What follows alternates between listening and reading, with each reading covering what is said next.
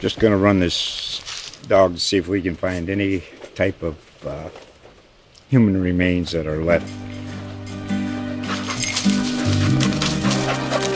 Listen to Where Secrets Go to Die, The Disappearance of Derek Hennigan.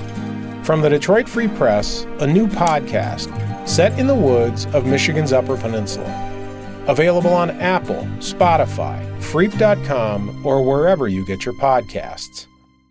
You know, with COVID in 2021 and now 2022, anything can happen. And so we got a grandpa on our team. How's that? That's awesome.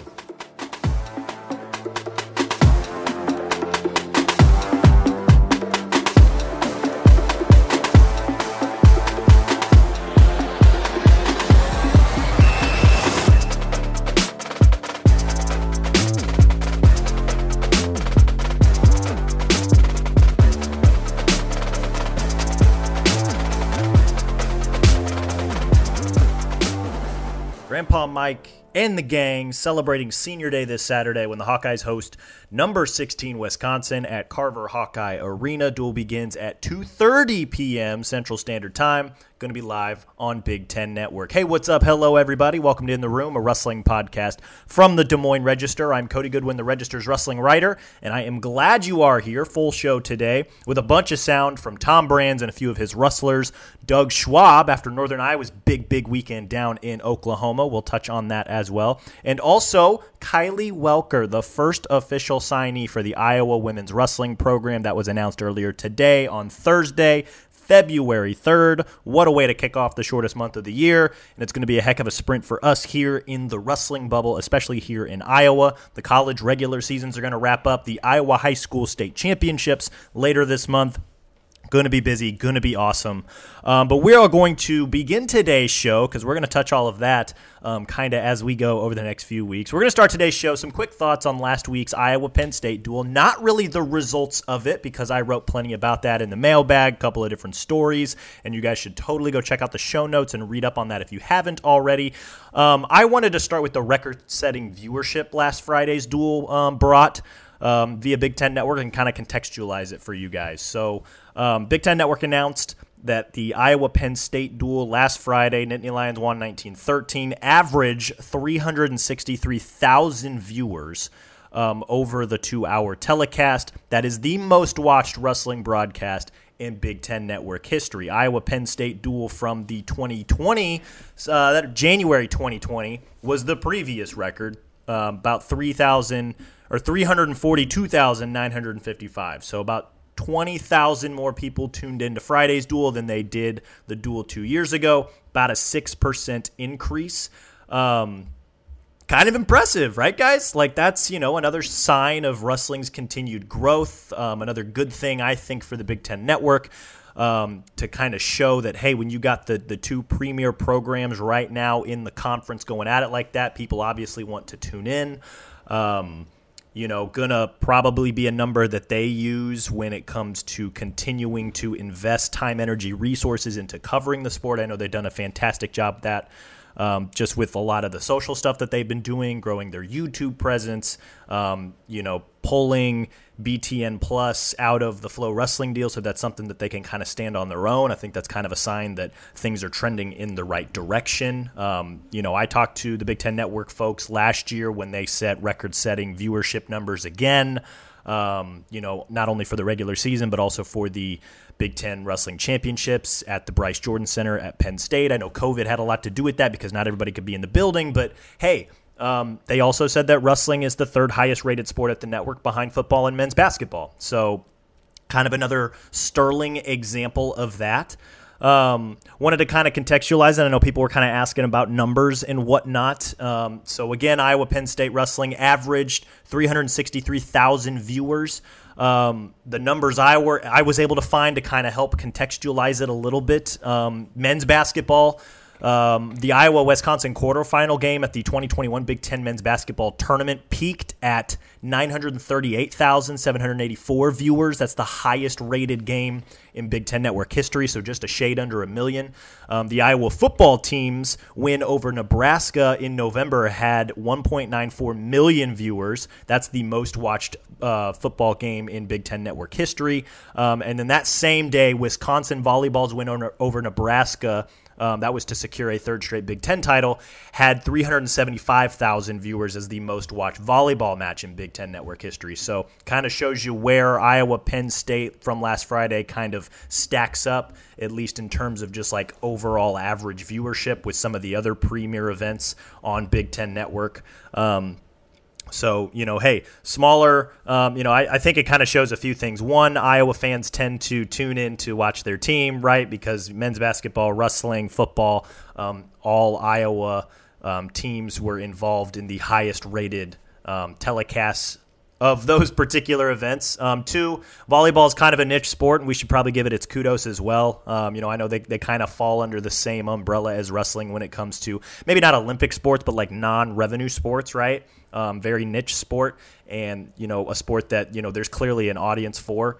And a lot of the digital efforts that Big Ten Network has put forth when it comes to wrestling, they've done the same thing with volleyball. We probably just don't notice it enough because we are in the wrestling bubble. So that tends to be what we look for, right? If we were to start looking for Big Ten volleyball stuff, I'm sure we'd see a lot of the same efforts, like-minded efforts. And I think wrestling fans and volleyball fans would also probably get along, just kind of a side tangential note. Anyway, Big Ten Network also announced this week that the big story, the Brands Brothers, the documentary on Tom and Terry Brands, that averaged 175,000 viewers, and that is that's a new viewership record for Big Ten Network as well in terms of original programming. It absolutely crushed the previous record, which was held by an On the Mat episode that picked up 146,000 viewers.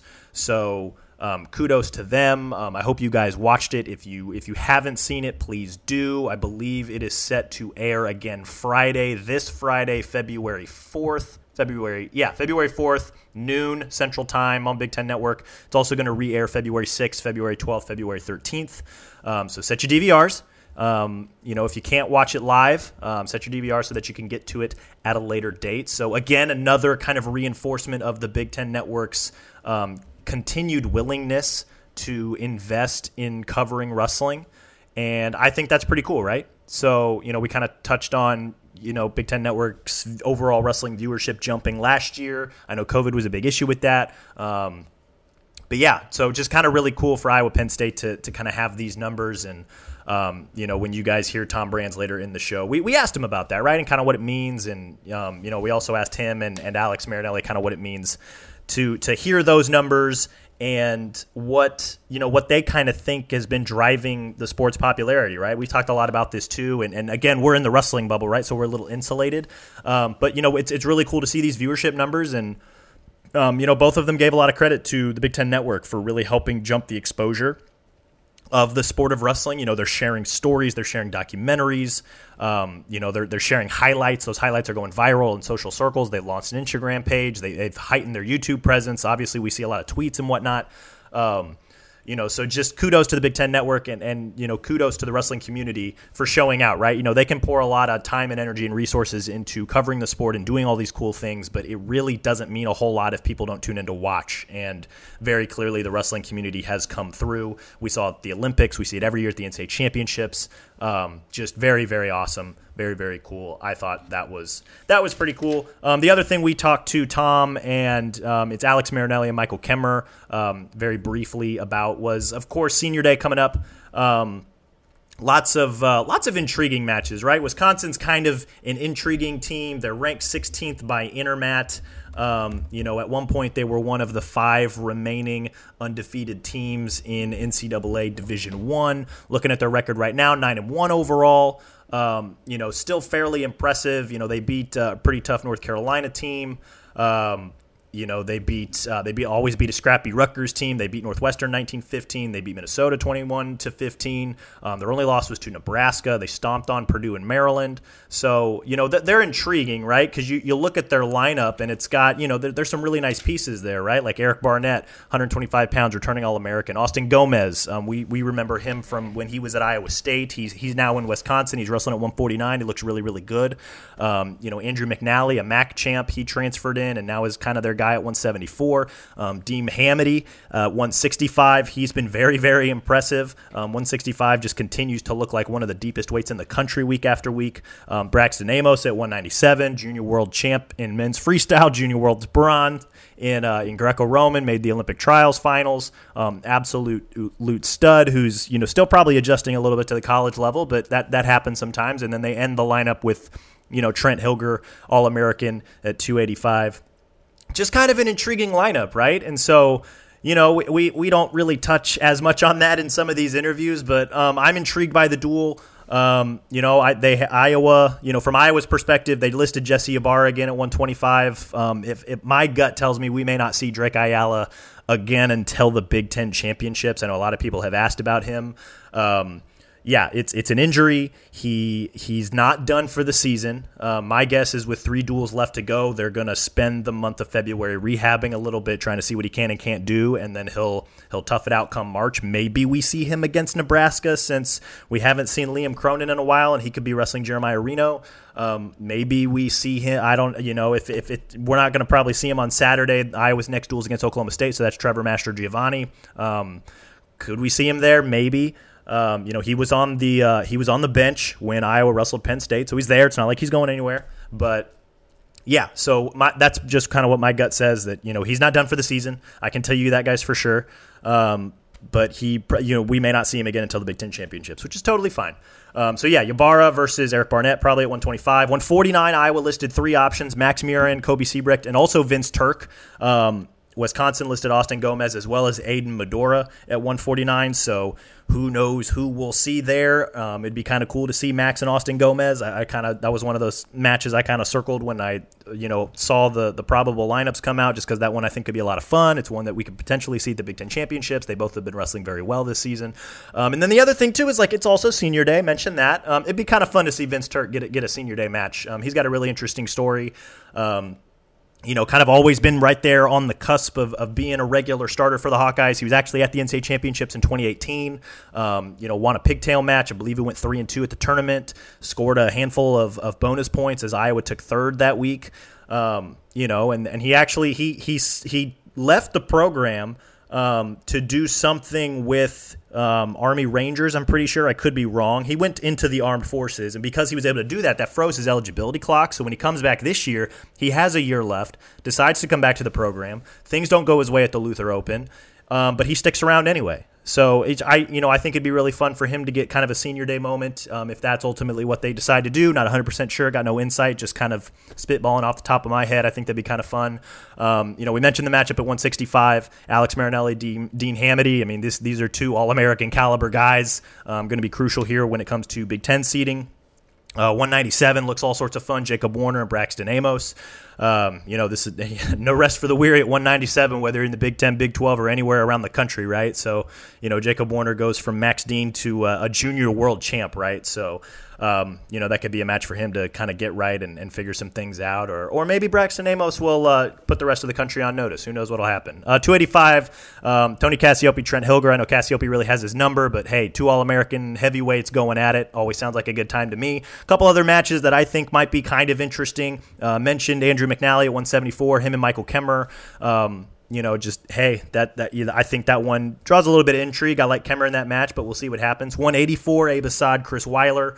Again, one of those where I think Abe Assad's probably the better guy, but, Weiler's been around for a while, and it could be intriguing. And then 157, Garrett Modell for Wisconsin, Caleb Young for Iowa. Just, not quite the gauntlet of an opponent that Caleb Young wrestled earlier in this season, but still a pretty tough customer all the same. So we'll see kind of how that goes, right? Modell has a win over Brayton Lee. Caleb Young almost had a win over Brayton Lee, has previously beaten Brayton Lee. So, could be a fairly interesting match there in the middle of the lineup. So yeah, that's kind of where I wanted to lead off today's show. Now I'm kind of rambling now. We're about 14 minutes into the show now. So let's go ahead and hop into the Iowa interviews. We're going to start with Iowa coach Tom Brands, and then you'll hear from Alex Marinelli and Michael Kemmer just talking about Senior Day.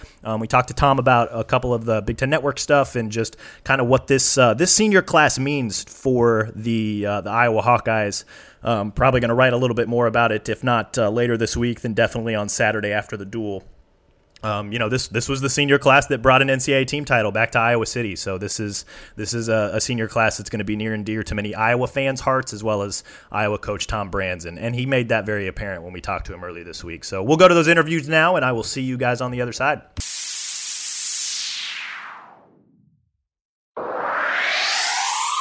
I'm new here. Thanks for hanging with me, everybody.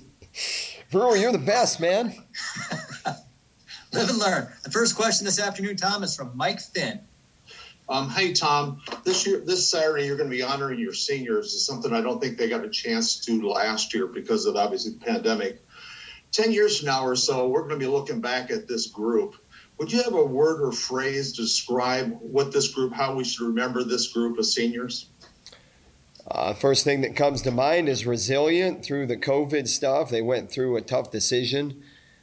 That didn't happen last year, which is fortunate for everybody, even though there weren't fans in the stands, or at least a packed house for the arenas of competition, and then the national tournament. The other thing that goes through my mind is an overused word that's very, very cliche nowadays, but culture, character, charisma.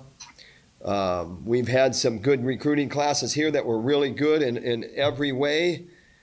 And this recruiting class, or this group, I should say, is one of those, where there are a group of guys that had all those qualities about them, not just being tough on the mat and delivering in their performance, but all the things that I mentioned.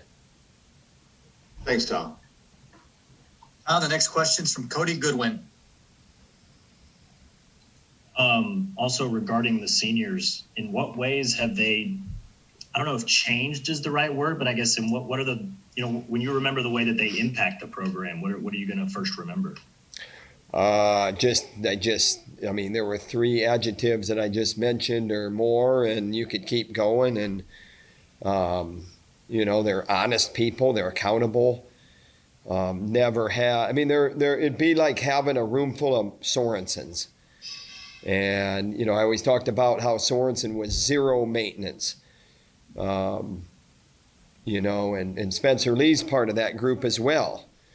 Even though, he's not going to be taking part in the senior night, senior afternoon. Jacob Warner, Max Mirren, they're going to benefit from COVID relief here as well. So, you add all those together, and there's a lot of, good qualities about a lot of people. And when you have a lot of good qualities, and those good qualities are showing up in a pretty big group of people, good things are happening. Next question, Tom, from Drew Best. Hi, Tom. So this is more pertaining to last weekend. The numbers for Big Ten Network just came out, and obviously last week's duel was the most watched wrestling meet on Big Ten Network. Even in defeat, how do you feel about how you're making an impact on growing in the sport? Well, I think we have a good product that we put on the mat, and we certainly need to get better performance-wise in 10 weight classes if we're going to compete with a team like Penn State. And that goes for dual meets, tournaments, and everything else in addition to that. You mentioned in defeat. I like how you think. Just think if we win, how I think a lot of people may have shut their TV off maybe. So I'm just kidding. I don't know how the ratings work, but maybe they shut their TV off like after Warner, and we were out of it mathematically. So you never know what those numbers maybe could have been. But, it's great for the sport. We love the attention, but those things earn themselves, so to speak. We have great guys that take pride in competing hard. And when you do that and you have a team that comes in that embodies those same things in their wrestling, you're going to have 2 titans that are going to be watched by a lot of people. Thanks, Tom. Next question from Cody Goodwin. Kind of following up on that, just with the growth of the sport overall and more exposure, and I know the documentary on you and Terry got a lot of viewership too. Just maybe from your perspective, what do you think is the biggest reason for the growing popularity of the sport of wrestling? I think the Big Ten Network has a lot to do with that. There is a lot of access for viewing. And this is, what do you call it, linear? This is real TV. This isn't, a subscription. This isn't, this is something that you can sit down in your living room and you're scrolling through your channels and all of a sudden something comes across a screen and there's, some craziness going on. It catches people's minds. They might pause there. You might catch a wrestling fan that's a sports fan that's looking for something interesting. And that's happened before. I mean, there's stories of some of Gable's best supporters that were flipping through channels and end up on Iowa Public Television, and there's a packed house, and it's Iowa-Oklahoma State wrestling, and all of a sudden, this guy's a donor for Gable. And I can think of a specific example with a long-time relationship with a guy that became a great fan of ours, and it was just because of the access that was on TV. It's a big deal. The Big Ten Network's become a big deal because of the linear, and that's a word that I don't really know why they call it linear. I just know it's linear. It's real TV. You can flip through a bunch of channels and end up on the Big Ten Network. The next question, Tom, is from Austin Hanson. Hey, Coach, can you talk a little bit about how unique it is to have guys like Michael Kemmer and other guys in the senior class to be in your room wrestling for 6 and 7 years as college wrestlers? Yeah, I mean, Michael Kemmer, we wouldn't have been here 7 years. He would have been here 6 if it wasn't for COVID relief. And these other guys, wouldn't have been here 6. They would have been here 5. The COVID relief year, I think that's not even, it doesn't matter. But anyway, so justice was served there. And then in Kemmer's case, I mean, there's a hardship waiver that's also legit. I mean, it's not something that's a committee or a vote. It's pretty straightforward process, and he definitely fell into those, parameters to, get the hardship. So, with COVID in 2021 and now 2022, anything can happen. And so we got a grandpa on our team. How's that? That's awesome. Marinelli, how you doing? Doing great. How'd you decide who's going to go first? I just hopped up. All right, let's get started. Oldest goes last, I guess. Grandpa Mike goes last. First question, Marinelli, is from Cody Goodwin.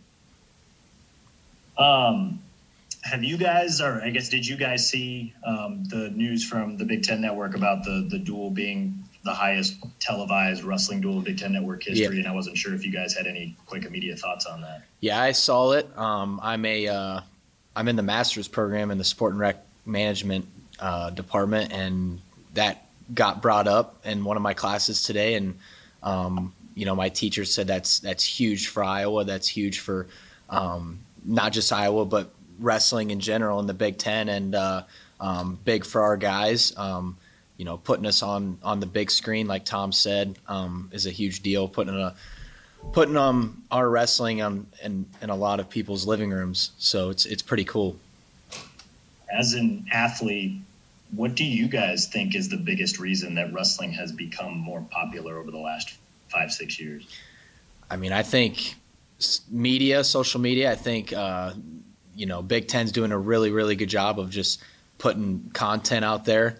But also, Iowa is, the top dog now, and they're a lot of people want to see them fall. And the Big Ten in general is just, the best conference in college wrestling. So, I think they lead the country as far as social media presence.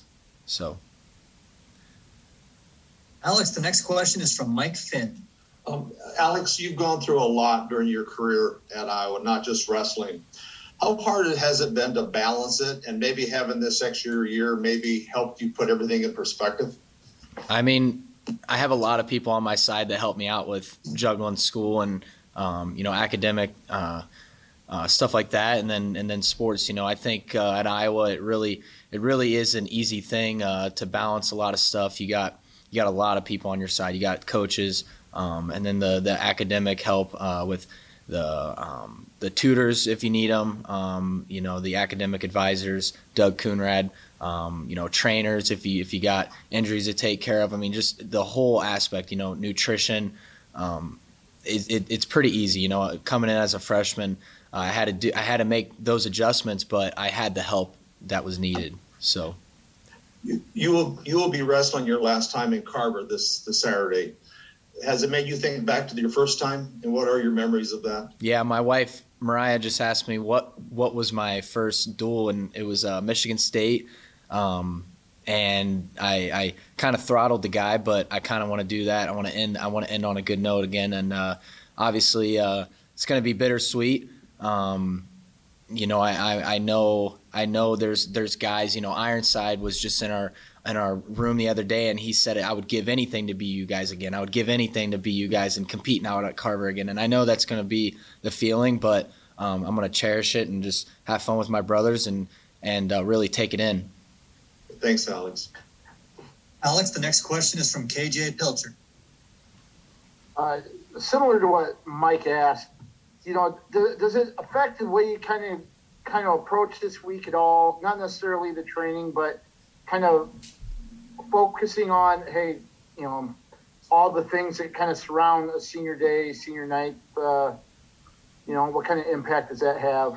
I think it's the same. A lot of my teammates would agree that it's just another match. It's special because it is my last one, but I'm not really thinking about that too much. I honestly, it doesn't get brought up a whole lot, but it is special, and you guys can make it a big deal. Tom can make it a big deal, but for me personally, it's my match, and I'm just going to go out there and wrestle and going to go compete for you guys and try to entertain. That's what I've tried to do for the past 6 years I've been here, is entertain my the fans here at Iowa. So hopefully I've done it justice. Next question, Alex, is from Cody Goodwin. I know that there's always a lot of build up and hype that goes into like Iowa, Penn State, but how do you guys mentally transition into, there's still 3 more duels. There's obviously one this coming weekend. What is that transition like for you guys in the room after such, a build up, for a duel that you guys want to win? I mean, we're trying to be selfish, in that aspect of is how hyped we get. We don't really want to get too hyped. And then, we're involved in other people's matches when we don't need to be. So I would say, the Penn State duel meet, it was hyped and everything, but it to me, it's just another match. So it sounds, I've said it before and we've all said it, but, Wisconsin coming in, to me, that's just as important as the last one. So, obviously if they're not in the top 5, it just doesn't matter to me. They got individual matchups that are great, and, they're a tough opponent. So you got to treat them like you did last week. So. Next question, Alex, is from Drew Best. Hey, Alex. As we're entering the later end of the regular season, heading towards the postseason, what are some things that you're emphasizing both on and off the mat?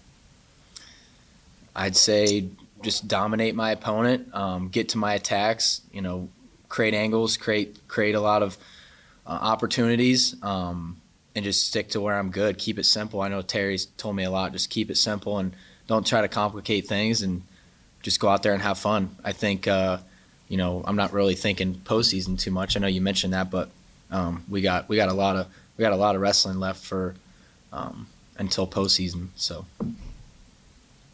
Alex. All right, Alex Marinelli, thanks for your time. Good luck on Saturday. Here's Michael Kemmer. Introduced by the Bull. How you feeling, Kemmer? Feeling good. Always good to get introduced by the Bull. First question this afternoon, Kemmer, is from Cody Goodwin. I know when people go to college, whether they're athletes or just normal people, they have these there's expectations, right? Of going into this whole experience of what you want to do, what you hope to do. In what ways has your Iowa experience matched your expectations, and in what way has it been different? Yeah, I mean, it's matched my expectations in that I knew the demands of the program and being at that high standard every day and the high goals, and that's what I wanted when I came here, and it's been just like that. There's been a lot of things different too. I mean, just things that I've learned and relationships that I've built that have been you just can't really predict them, and things happen. I mean, here I am in my 7th year, had a medical red shirt in there, had a national tournament canceled, have had so many different events really happen throughout my career. People come and go. And honestly, that's just kind of what has made my whole experience, and it's been awesome and really enjoyable. Remember, the next question is from KJ Pilcher. Yeah, Michael, it's kind of pretty special coming out of that tunnel to a Carver crowd. Have you given any thought of what it's going to be like on Saturday to come out of that tunnel for the last time to the home crowd? Yeah, I mean, that's one of the best feelings that I tell people that, you can see it from the stands, you can see it from the bench, but when you're the one coming out of that tunnel, it's just a unique experience, and I can close my eyes and picture it clearly. And so last time, it's a bittersweet feeling, but at the same time, I got an opponent out there that's going to be wanting to spoil my senior night, and it's still a wrestling match to take care of. So you don't have too much time to get too into the, I guess, sentimental side of things, but man, it's a special feeling. It's going to feel good. Do you remember the first time you came out for a match at Carver? I remember coming out for the Iowa City Duels, wrestling some matches there. I remember my first Division I match, I think, was against Iowa State. Ended up being a crazy match. I kind of held on to win, actually. So there had been a lot of good, crazy experiences there.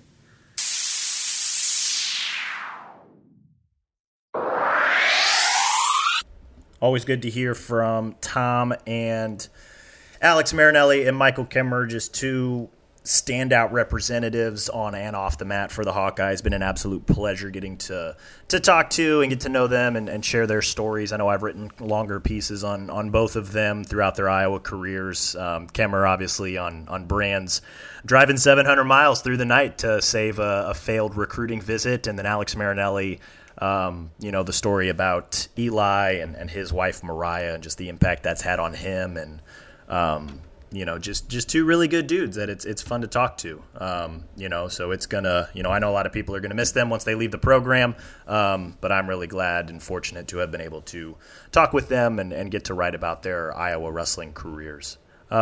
Shifting gears now, wanted to quickly highlight Northern Iowa wrestling program. Northern Iowa, Iowa State both went down to Oklahoma, and perfect weekend. Pitched a, not quite a no-hitter, but two, I guess they went 4-0, right? It was pretty impressive. UNI and Iowa State both beating Oklahoma and Oklahoma State. The first thought that came to my mind actually was that Iowa's wrestling dominance over Oklahoma, the real ones know this. It actually started last June when Iowa beat Oklahoma in the finals of the Junior Men's Freestyle National Duels, 40-23.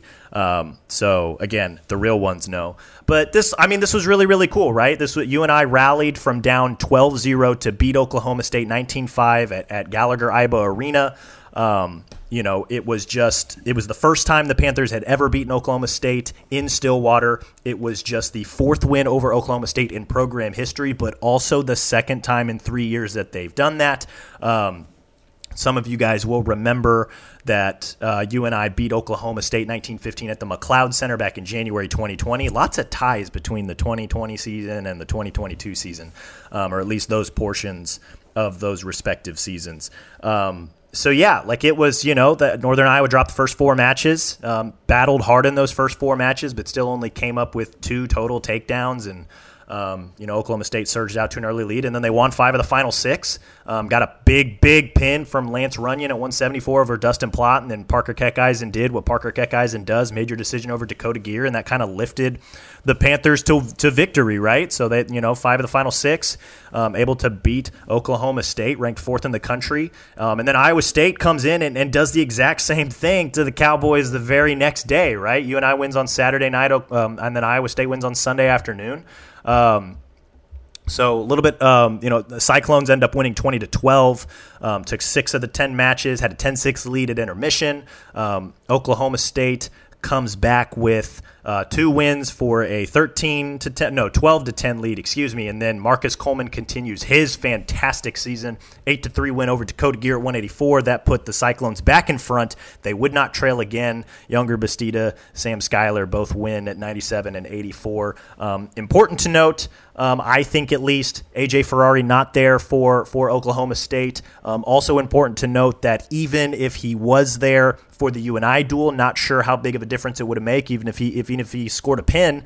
UNI still wins the duel 19-18. Would have maybe made a little bit of a bigger difference against against Iowa State, because Younger Bastida over a very talented Gavin Sticka, right, at 197, scored an 18-6 major decision. If Ferrari wins that one even by decision, that's a 7-point swing.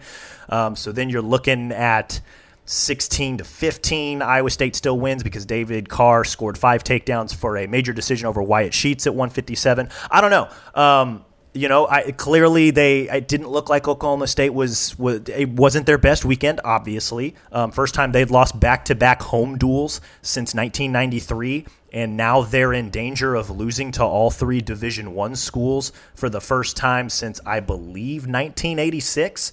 If I did that math correctly, I wrote it in the mailbag. I don't remember it right offhand. This is why I need to take notes and write my scripts out for my podcast so that I can get these things complete and 100% accurate for you guys. But 1986 sounds about right. I'm going to look that up while I continue to talk here.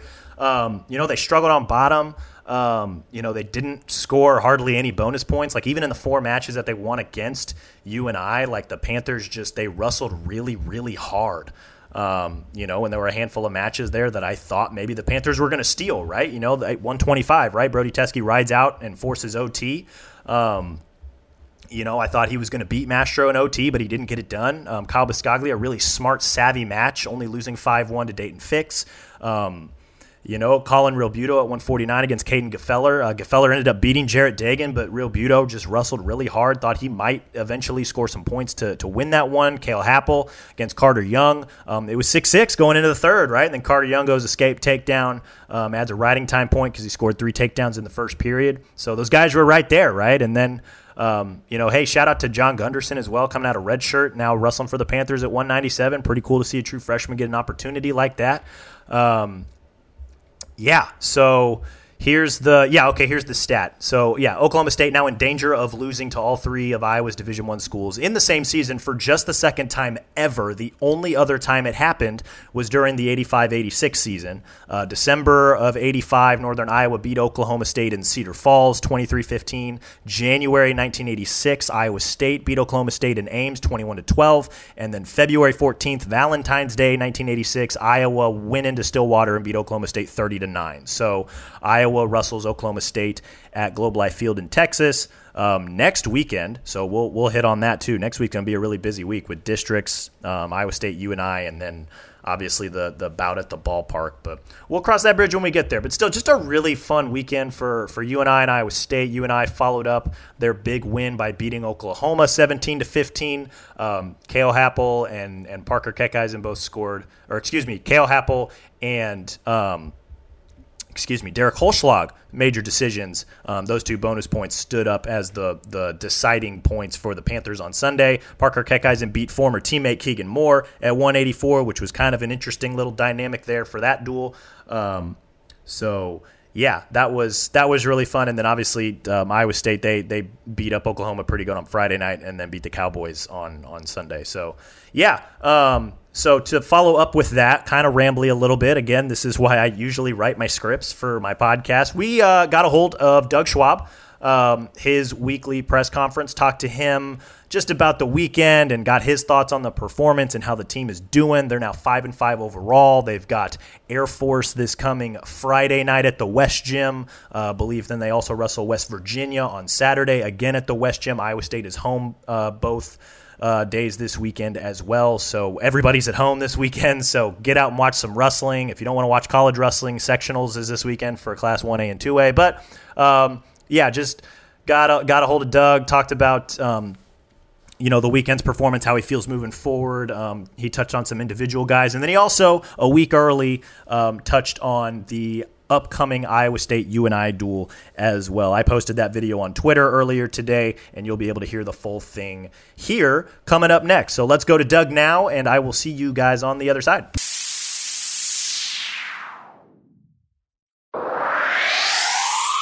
Not a whole lot to talk about. That's a lie. Now, I'll tell you this, that, a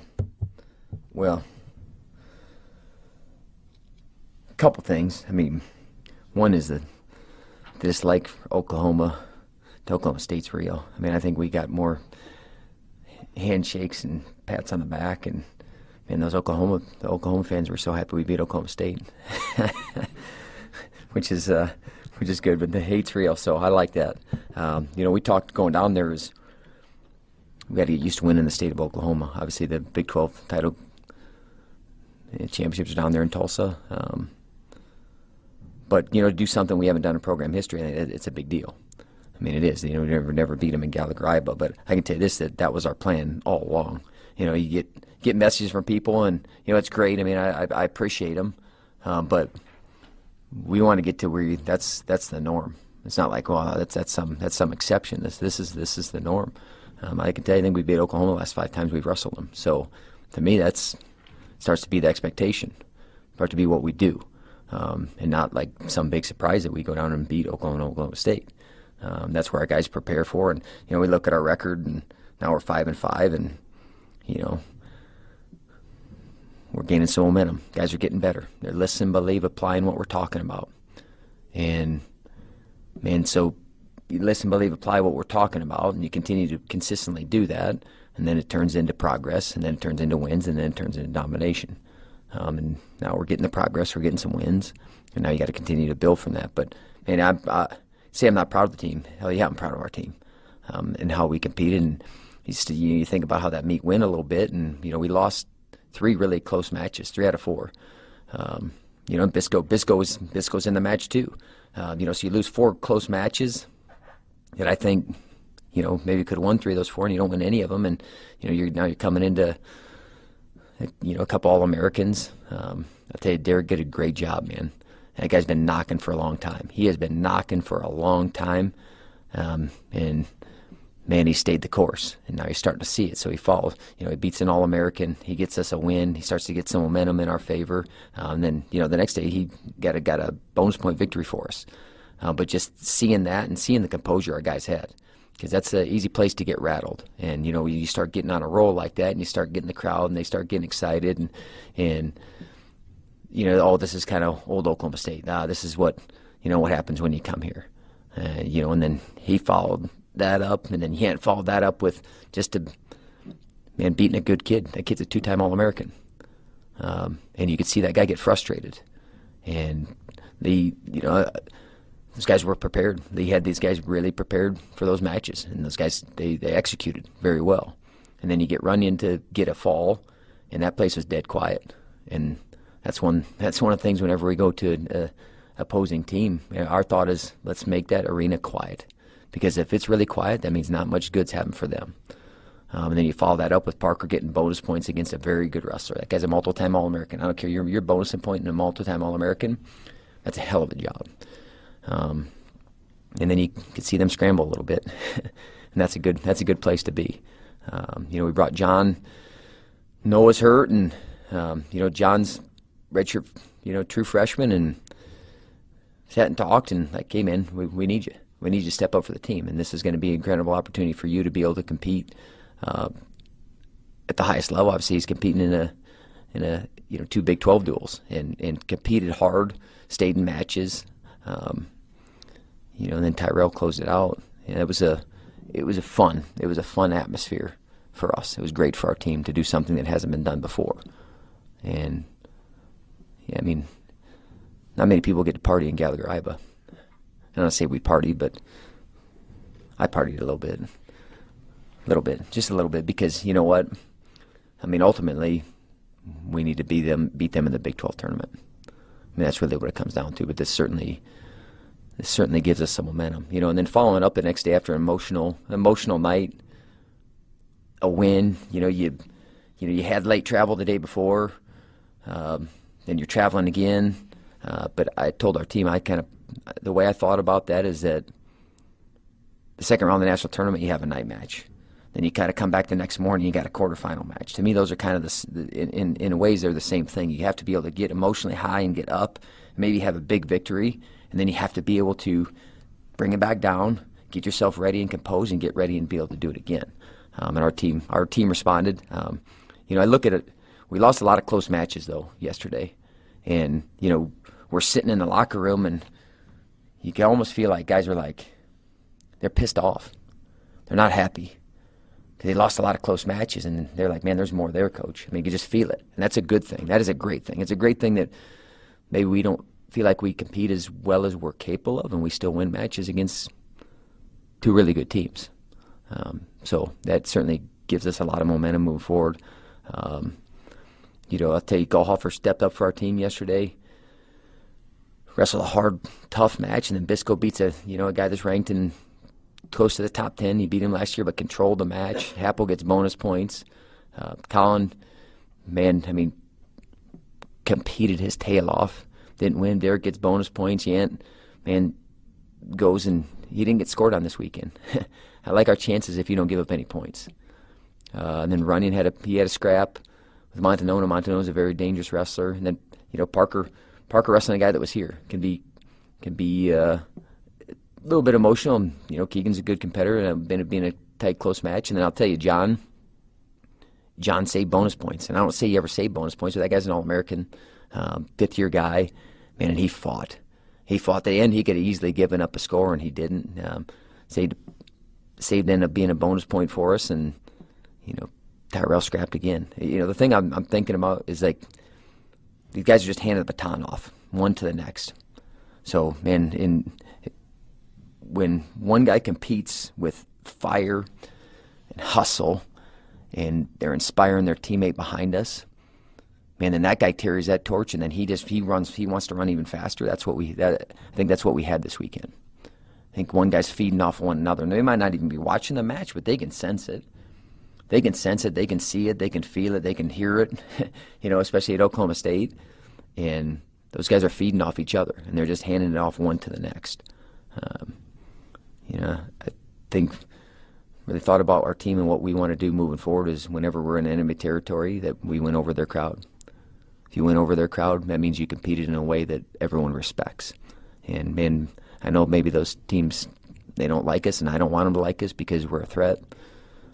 But man, they got to respect us because of how we're prepared and how we compete. And I think we represent ourselves very well this weekend, and not just down in Oklahoma, but also those guys wrestling tournament. And I kind of told those guys, you guys are the guys. You guys start us off, and we had 1, 2, 3, 4, 5 champs.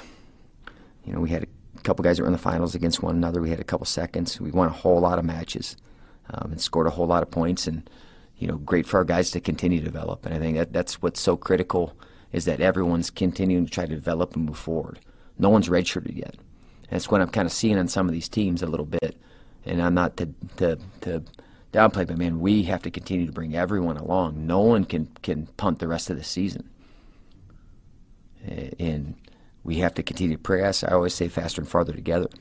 And that's why those guys wrestled and those guys competed well. And they got us going, man. And guys are watching, they're paying attention. They're seeing these guys are scoring points and they're winning tournaments. And, even the guys that weren't there, man, they're part of those victories. And, we got 2 opportunities at home this week. And we'll be excited and ready for it, man. We got some momentum. We just got to continue to build on it. So. You touched on it a little bit. Yep. But like Holzschlag's win against Oklahoma State, Mm-hmm. They lost 4 matches in a row, and he set the bar right there for that success, breeding success. Just how key was his win? We got to stop the bleeding, right? Or you got to be that brave. I know the word I want to say that I won't say it, but you got to be that brave, courageous competitor. That hey, I'll be the guy. Put it on my shoulders. I'll be the guy. It's not like because that it starts to happen, right? You start to get momentum. It starts to snowball, and it can avalanche on you. And you got to be that guy that's going to be like, nah, man, I'm stopping it. And he did. I mean, he scrambled out of quite a few attacks, and the guy got frustrated, and he kept his head, man. That was huge, though. Obviously, I mean, that's something, and Yant's falling back up, and you beat two All-Americans back-to-back. That's huge. And Plott has been wrestling very, very well. And you get a pin there, and you tie the match, and like I said, you see him scrambling on the other side, and that place was dead quiet, man. And I've never enjoyed hearing silence more, right, than I had at that time. One thing that stuck out, Doug, from what you had to say was, the scheduling of this weekend, Mm-hmm. how it somewhat mirrors an NCAA tournament, Mm-hmm. right? And with respect to everybody in the lineup and on the roster, how important is that for Parker in particular? Because, I mean, certainly people see what he is and his accomplishments. Mm-hmm. Do you feel like you already knew he was built for something like that? Because, like other guys did too, he went down there and answered the bell. He went and won both of his matches in that format, if you will. Yeah, I mean, it's not obviously that wasn't just for him. I mean, that's for our whole team, because our whole team plans on doing what he did last year, right?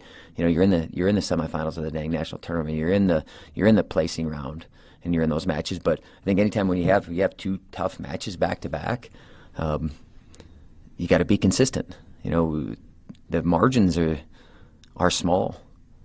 I mean, they're small, and he's doing a good job of widening those margins. And that's what we want to be able to do with our other guys, be able to widen those margins. But I just think from a team perspective, you have to put those guys in tough situations. It's uncomfortable. Yeah, flight gets delayed, this happens, and you're in late, and it's not ideal. None of that matters. It does not mean anything. It means nothing when you step out on that mat, especially when you have a focused mind. It means nothing. And the other team doesn't care. I mean, that's the one thing that I always try to impart on our guys, is that they don't care how your travel was. They don't care that, you were sick this week. Oh, you got a ding? You got an injury? Do you care? We don't care. There are excuses when you go out there, but I want to put those guys in that situation, because we are trying to be prepared for March, and that helps prepare us for March. How about first ballot Hall of Famer David Ortiz? We could go into that. Like, that some of these other guys aren't getting voted in. He was much more. You guys are media, so I think he was much more likable than those other guys. And I think that plays a factor. Am I happy that he got in? Yeah, but to think that every single one of those guys wasn't cheating, I mean, come on, they all were. That was part of baseball, and they allowed it and they wanted it because they didn't care, man. You got fans in the seats, man. The stands are packed. But even before that even happened, Bonds was, I mean, how many MVPs did he won? Before? 30 guy. I mean, come on. He should be in the Hall of Fame. So should Clemens. I mean, so should Pete Rose. All those guys. I mean, that they're not in there is a joke, as far as I'm concerned. You guys got anybody? You guys probably know some guys that got ballots. I don't know who those guys. They need to revoke some of those. They need to give them some other people. I don't know if these. Like what, the Players Committee could put them in. They should. Veterans Committee. Yeah, so guys like Bonds and Clemens who are now off the ballot, the committee for their time era that can pick people meets this December, so they could be in as early as next year if the group of players wants them. They should be. I don't care what anybody says. I mean, these guys saying people cheat. I mean, you think there's not guys cheating right now? Come on. Get real. Everyone's trying to find an edge. And we'll see next week, but do you have a Super Bowl pick? I mean, I'm going to cheer for the Bengals, even though they're in the Steelers division. I don't know. I like what Burrow's done. I mean, it's pretty hard. I mean, they were bad for a long time. To see them turn around, just, man, that things happen, kind of those underdogs, man, even us a little bit, man, underdogs kind of dismissed, and no, we're just going to keep coming. We'll keep coming, we'll keep slapping you in the face, and then keep showing up, and you don't want to give us credit, fine. We just got to keep doing it. I'm trying to think of anything else. Anybody else got any questions? I'm trying to think. This weekend we have Air Force on Friday in West Virginia on Saturday. So back-to-back duels, back-to-back weigh-ins, back-to-back days in the West Gym. We saw Air Force once. It's unique to see a team twice. Their heavyweight's really good. Hendrickson's really good. They got some other guys ranked throughout. Barber will have those guys ready, and then West Virginia, where they're strong, they're really strong. They got a 25 pounder that's he might be ranked 5th or 6th right now. Cardale 65 is ranked. Heavyweight's good, and they got some other guys that are in those rankings. Flynn does a good job, and those guys are scrappy. So to think that we can just start showing up because we beat these teams, like, no, we have to come prepared. But man, when you start building momentum and it goes from talk about doing it and hope about doing it, and you actually do it, and the results are there, man, you can feed on it, and our guys are feeding on it right now. So, man, let's get that West Gym as packed as we can. And I'll tell you, I'm gonna put a plug in because next week, and I'm not getting ahead of myself, but we have Iowa State in the McLeod Center, and if that place isn't packed, I'm gonna be one bleep because that place should be packed because we got 2 really, really, really good teams that will be exciting. It'll be fun. It'll be some fun wrestling. We're in the damn state of Iowa. And, man, if you can't get behind 2 state teams freaking going at it tooth and nail, and we've started to build a pretty dang good rivalry. And that's fun. And so I shouldn't get ahead of myself because that's not a good thing as coaches to do, but I'm going to market it a little bit because we need it marketed because I haven't seen it out there a whole lot. That next Friday, is that the 11th? The 11th? Yeah. Well, the Super Bowl's on the 13th, right? So that 11th, that's a Friday. It's a Friday night. Friday night in McLeod Center. Let's have this place packed to the rafters because it's an incredible atmosphere when this place is packed. We got some work to do before then, but Iowa State's are on a roll too, man. We had a pretty good. The state of Iowa had a pretty good weekend down in Oklahoma. And they got a good team. They're wrestling well, and we're wrestling pretty dang well ourselves. So, but Super Bowl predictions, I say the Bengals. Yeah, I'll go with the Bengals. My wife likes Joe Burrow, and I think a lot of people are starting to like that guy a whole lot. Yeah, I don't know. That's not really my style, but all right, I appreciate it. Thank you.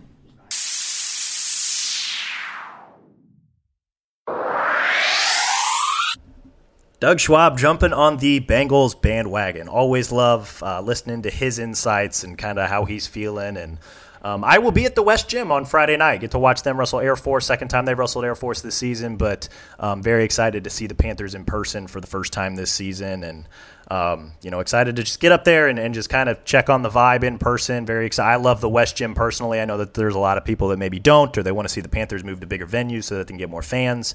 I like the West Gym. I think it's really fun. It's not going to be the full jam-packed, hot and rowdy West Gym that we're used to, but still a very fun environment and one of the more iconic venues in college wrestling and really Iowa wrestling as a whole. Hosted some state championships there, hosted some NCAA championships there. So it's awesome building. So I'm very excited for that Friday night. Going to end today's show. We're going a little long here because, again, no script means I tend to ramble. Conversation with Kylie Welker, very first Iowa women's wrestling.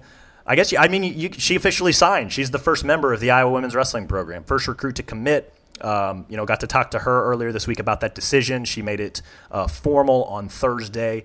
Guys, this is a big effing deal, right? She's blossomed into one of the latest star wrestler for USA Wrestling. Here's what she's done over the last 10 months: junior world champ, U23 world bronze medalist, added in a junior freestyle national title just for fun, made the Olympic trials finals. And then made the senior world team, right? So she finished 10th at Oslo in Norway. That was before she won a U23 world bronze, after she had won a junior world title. Absolutely incredible athlete, a transcendent talent, and, the number 1 ranked pound-for-pound women's high school wrestler in America. And now she's going to be a Hawkeye. Excellent wrestler for head coach Clarissa Chun. You don't get much better, right, than the number 1 ranked senior in the country.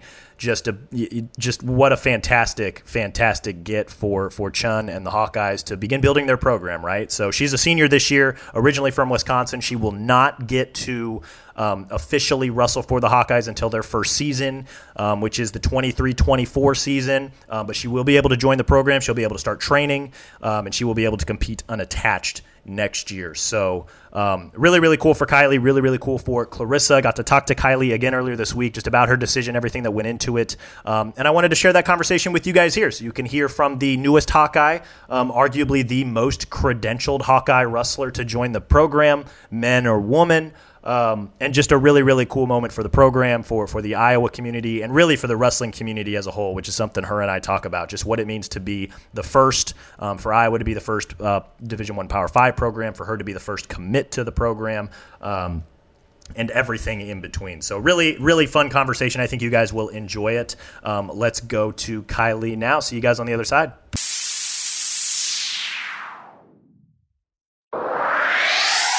So what ultimately sold you on Iowa? Honestly, I just feel like there's no other place like Iowa. I mean, I went on a visit last week, and I went there, and it kind of felt at home. It felt right. And then, obviously, I got to watch the Penn State versus Iowa duel, and I've never been to anything like that. And just the fans and support behind all the wrestlers is insane. Like, I've competed on some really high stages, and honestly, like, I've never seen a wrestling duel or tournament with that many fans in it, so that was just amazing. Yeah. And on top of it, like, I love Coach Chun. I've been working with her ever since I was really little, so I trust her. And I think that this program has the tools that it needs to help me achieve my goals in the long run. So, yeah. Absolutely. Yeah. You, I know that there was a pretty big group of you guys that came in for the visit last weekend. What all did you get to do? What all did you get to see? What was kind of the most impressive part about it? Yeah, the visit was awesome. I had a really, really good time, especially just meeting the other girls. I mean, there's obviously no guarantee that they're going to be my future teammates, but I really did form some good connections with them.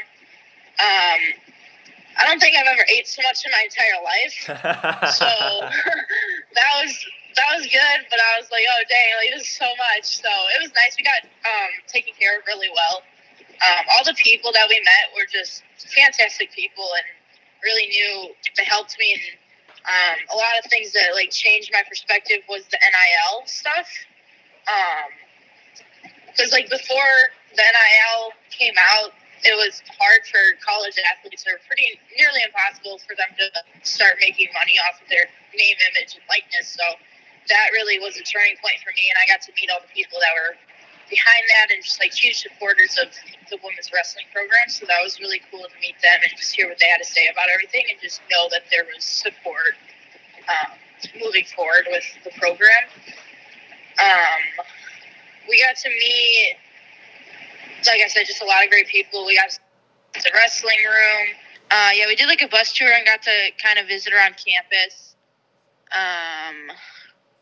They were talking about the fitness center, and they were like, yeah, like we have a 40-foot rock climbing wall. And I was like, oh, like that's pretty neat. I don't know if I've ever got anywhere, so that was cool. But yeah, I just went out there and loved it.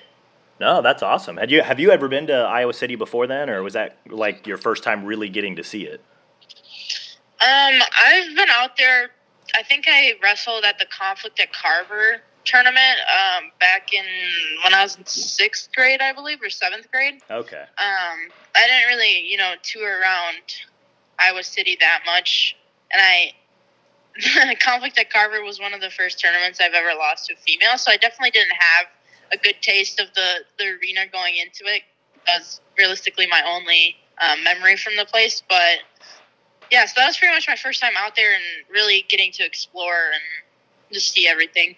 Yeah, absolutely. I know that there's, you're well versed in the wrestling community, right? You probably hear all about, the Iowa fans and the support and the experience and, seeing duels at Carver on TV and just the crowd and everything. How did that kind of, the experience of actually being there, like, what was that like compared to maybe what you had heard or what you'd previously seen? Yeah, so, you hear nothing but good things about Iowa. Unless it's coming from, like, Penn State or something, because obviously they're too big of fans of Iowa. But, I definitely didn't know what I was really getting myself into. Like, okay, yeah, crazy fans, sounds cool and all, like, can't be that crazy. Like, I don't know what you guys are talking about. And then all of a sudden you have like wrestler does one thing, like does a down block or just sprawls, and the crowd goes wild. So it's just, I don't know, it's just like electrifying, and I can't even imagine wrestling in front of such a crowd. I think like it'd be super cool experience and definitely would be a lot of fun. I didn't think it was going to be that crazy, but it definitely met my expectations and beyond that. So absolutely, yeah. The other thing I wanted to ask you about is so far as I know, I think you're the first one to tell Clarissa that you're going to commit to the program, and this is obviously still a very new program, right? It's not even 5 months old. Had you kind of thought about what it means to literally, quite literally from the ground up, right? Like you're going to be the first person in the building. Yeah. I definitely saw it, like if I were to go to this program, like I wanted to be the first to commit for a few different reasons. One, like I said, you see all the support, you see all the fans, so it'd be good for my brand personally, and then also having, like right now I'm the pound for pound number 1 in the country for women's wrestling. So just to see the program start off with a really strong wrestler, I think it'll help build the program, 1, and 2, like help get publicity on it. So that was one thing that went into it.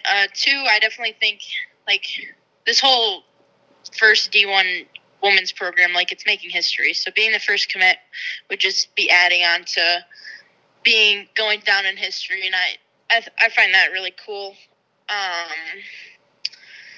Yeah, I don't know. I'm just really excited about it, and definitely excited to help build the team up and, get the girls in that I overall, help build the team and just, yeah, like you said, just start this program off.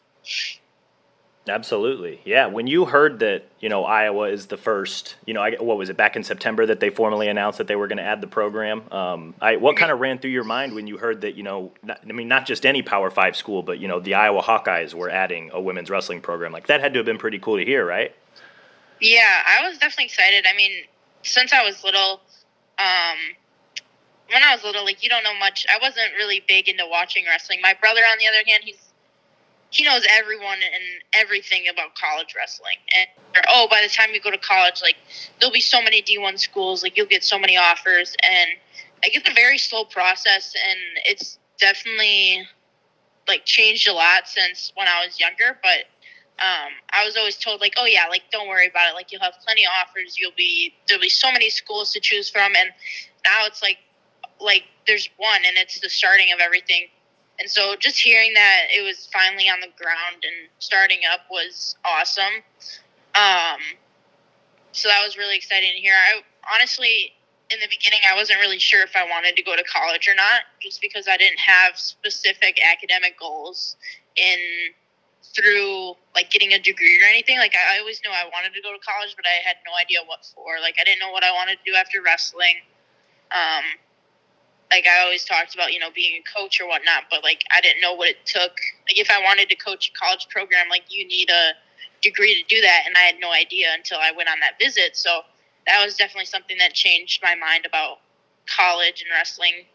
I mean, overall, my goals are to be an Olympic gold medalist, and I didn't want going to college to be a distraction or take a step back from what my goals were, because of like I've competed at such a high level. Like I didn't want to jeopardize my growth as a wrestler by going to college, but I definitely think that this will help my process.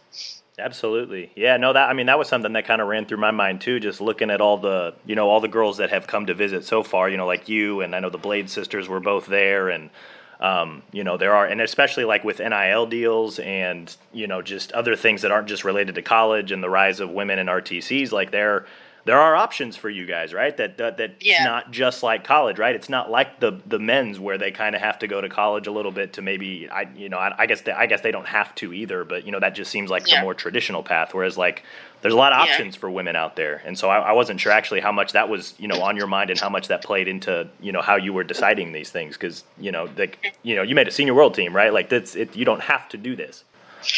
Yeah. So it has definitely been tough to decide. I've been stressing about a decision for who knows how long now. I definitely, like I said, I wasn't sure if I wanted to go to college or not.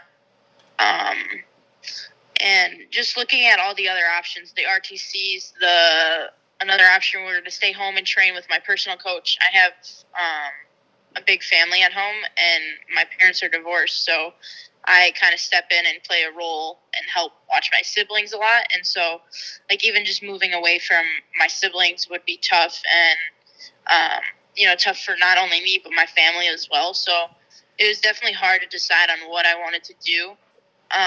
As far as the Olympic Training Center, I was living out there in 2019. I moved out there, and I was only 15 years old when I moved out there, and it definitely had all the resources that I needed to become a great elite athlete. It's just hard at such a young age to,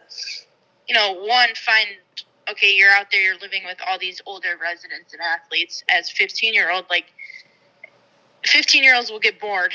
It's a lot of, you're living a grown adult life, and it's hard to manage. So I was, from a personal growth perspective, I had to think about, okay, what can I do after high school that'll not only push my wrestling to the next level, but also, help me grow as a person.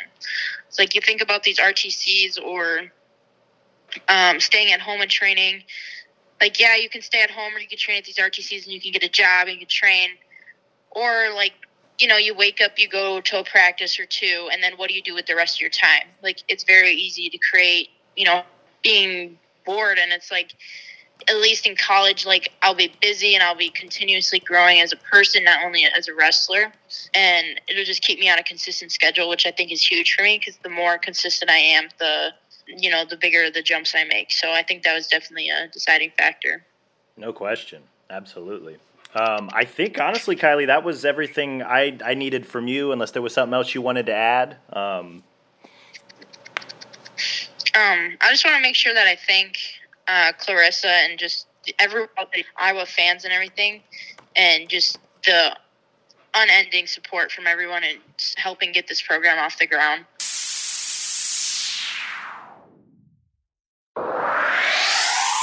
Excellent stuff there from Kylie Welker. I think you guys are really going to enjoy watching her compete. If you've not seen her compete already, I know a lot of her matches, whether it's from Fargo or the World Team Trials, the Olympic Trials, Cadet. She was a 2019 Cadet World Bronze medalist, U23 World Championships, Senior World Championships. A lot of her matches have been archived. A lot of them are on Flow Wrestling. A handful of them are elsewhere. Tremendous talent. Go watch her. Go get familiar with her style. So that way you guys know what you're getting into when she officially gets to Iowa City. But hey, today was a really long show. I've kept your attention long enough. If you're still listening, thank you so much for tuning in. Be sure to rate and review the show, Apple, Stitcher, Spotify, Google, iHeartRadio, wherever you get your podcast. Follow your boy on Twitter at Cody Goodwin, Instagram, Cody J. Goodwin. And of course, be sure to subscribe. Catch all my stories, mailbags, analysis, and videos on DesMoinesRegister.com, HawkCentral.com. You can find links to do all of that, as well as stories and videos from this past week in the show notes. Thanks again for listening, you guys. We will talk again soon.